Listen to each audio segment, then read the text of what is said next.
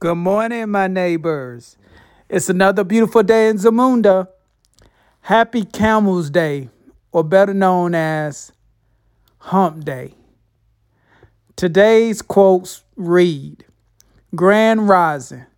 Don't worry about failures. Worry about the chances you miss when you don't even try. Jack Canfield, author. Step into your greatness. The body achieves what the mind conceives. I'm going to say that again because you probably didn't hear me. I'm reading it correctly. And I take my time when I read this. The body achieves what the mind conceives. The cells in your body reacts to everything that your mind says. Negativity brings down your immune system. God, in his infinite wisdom, did not compartmentalize humans.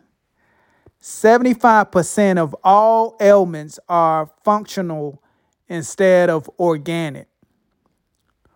What this means is the organ is being disturbed by the nervous system response to negative beliefs in the subconscious mind.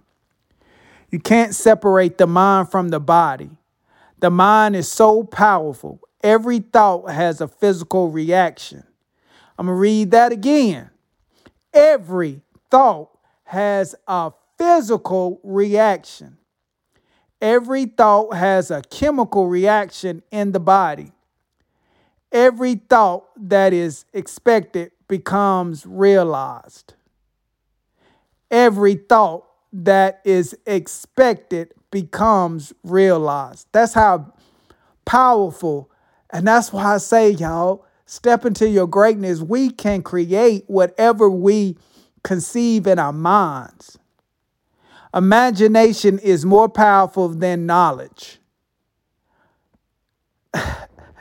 That's why they in traditional schooling, they get you to leave your higher faculty, which is one of the six.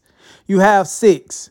You got the will, the reason, imagination, perception, memory, and intuition. Those are your six higher faculties that have been given to you when you came on this earth. Imagination is more powerful than knowledge. Okay? I'm going to give you some rules. I'm going to give you 7 rules of the mind. Your mind does what it thinks you want it to do. That's rule number 1. Rule number 2 is your mind works in pictures and words. Rule number 3, your mind does what is familiar and stays away from what is unfamiliar. I'm going to read that one again because you need to understand that, because what we are doing here in the breakthrough is we're doing probably some things that are unfamiliar to you, which means that you're probably going to stay or try to stay away from those unfamiliar new habits that we're trying to set up in you. But the mind does what is familiar and stays away from what is unfamiliar. Number 4, the mind works through repetition. That's another one. That's why you may listen to the different things that my business partner and I do, or you watch us on the webinars and the different podcasts and the different things, and you may say they always talk about the same thing over and over. We're doing that on purpose. It's designed for a reason, because that's how the mind works. Your name, your mom and your dad didn't call you one time and then that was it. They kept calling you by your name, and you're still getting called by your name. And you recognize immediately when someone calls your name, because it's something that has been done on a repeated manner. So, with that being said, the mind works through repetition. Rule number 5 is when dealing with the subconscious mind and its efforts, the greater the conscious effort, the less the subconscious responds. We'll read that one again. When dealing with the subconscious mind and its efforts, the greater the conscious effort, the less the subconscious mind responds. I'll give you an example. You ever had what they call, my grandma used to say this all the time, I got that man or that woman's name on the tip of my tongue, but I can't remember his name or her name. And when you force whatever it is that you're trying to remember, you're less likely to remember it. But if you just tell your subconscious mind, because your subconscious mind is always working. Even when you sleep, it's working. When you're awake, it's working. You don't believe me? Your heart beats no matter whether you are up and you're doing your daily activities or you're asleep and you're dreaming about whatever you want to dream about. The heart doesn't take a break, nor does your lungs, nor does your cells in your body. So when you basically just tell your subconscious mind, I need fill in the blank, and you go on about your business, while you going on about your business, it's doing the work. And I'm telling you, it does this. And my business partner can actually attest to it, because I've told her some things like, don't worry about it. Just tell your subconscious mind you need this, and let's talk about something else. And lo and behold, it happened. But it also happened for me too. I was doing a podcast before, and I needed to remember D'Angelo Williams' name to make a point, and I couldn't remember his name. And you could go into this episode and hear me say this. I said, subconscious mind, I need to know what that guy's name is. We went on with the podcast, and lo and behold, boom, it gave it to me. D'Angelo Williams. And I hurry up and say, oh, that name that I was trying to figure out was D'Angelo Williams. That's how the mind works. The subconscious mind works when you don't force it, because it's already working. So that's the number 5. So that'll help you with that one. Rule number 6 is once an idea is placed in the subconscious mind, it stays there until it's replaced with a new idea. The longer the idea remains, the longer an idea stays. The subconscious mind is your servant. It cannot reject whatever you put into it. So if you say, we'll go and give you a real life example.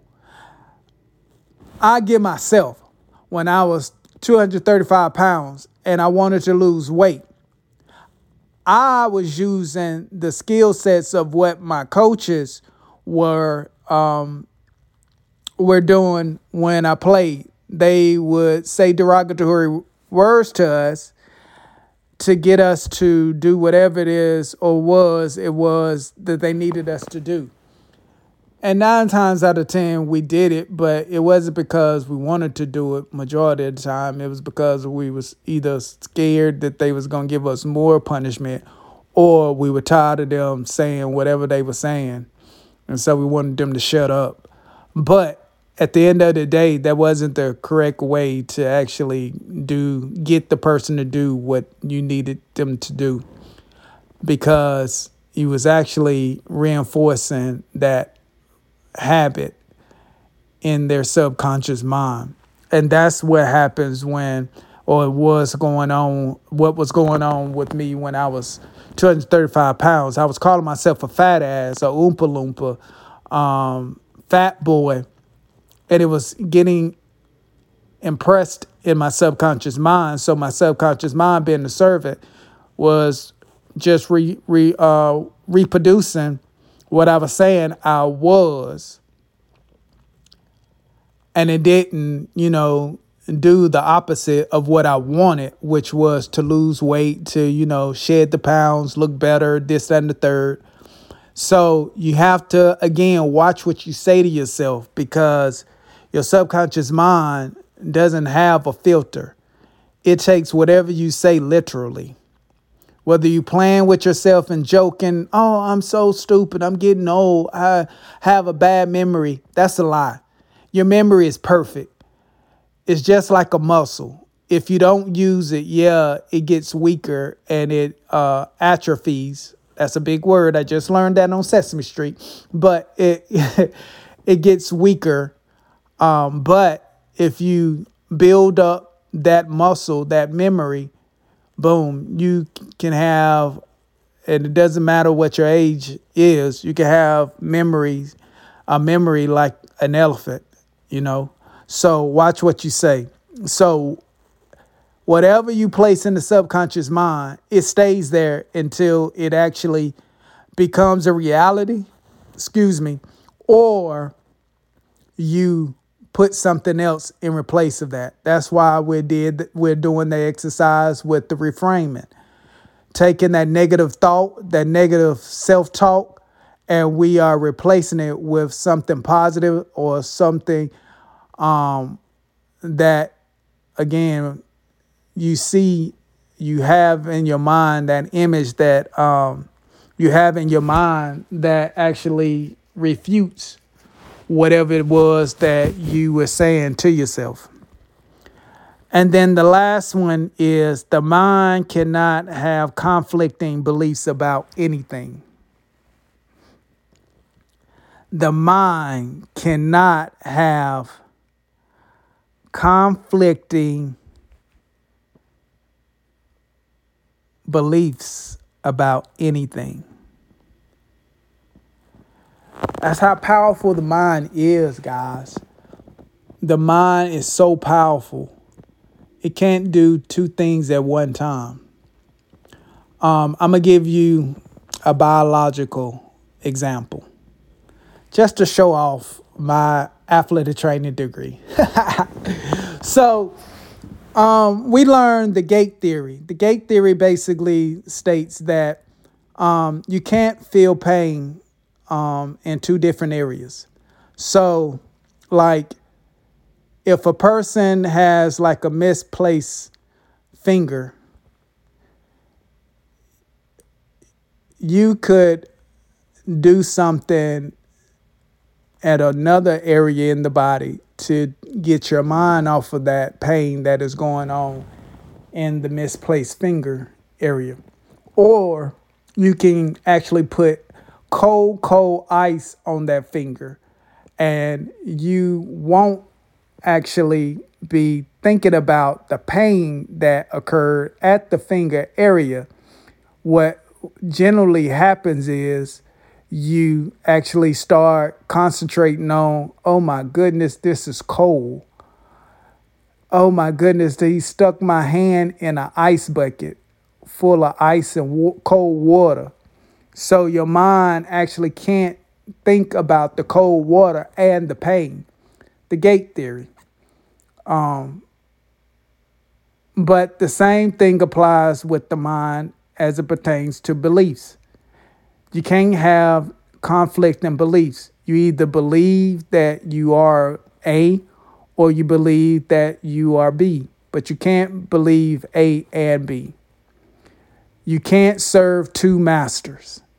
As the great teacher, the master teacher said, you either serve one and hate the other, or you hate the one and serve the other, but you can't serve them both.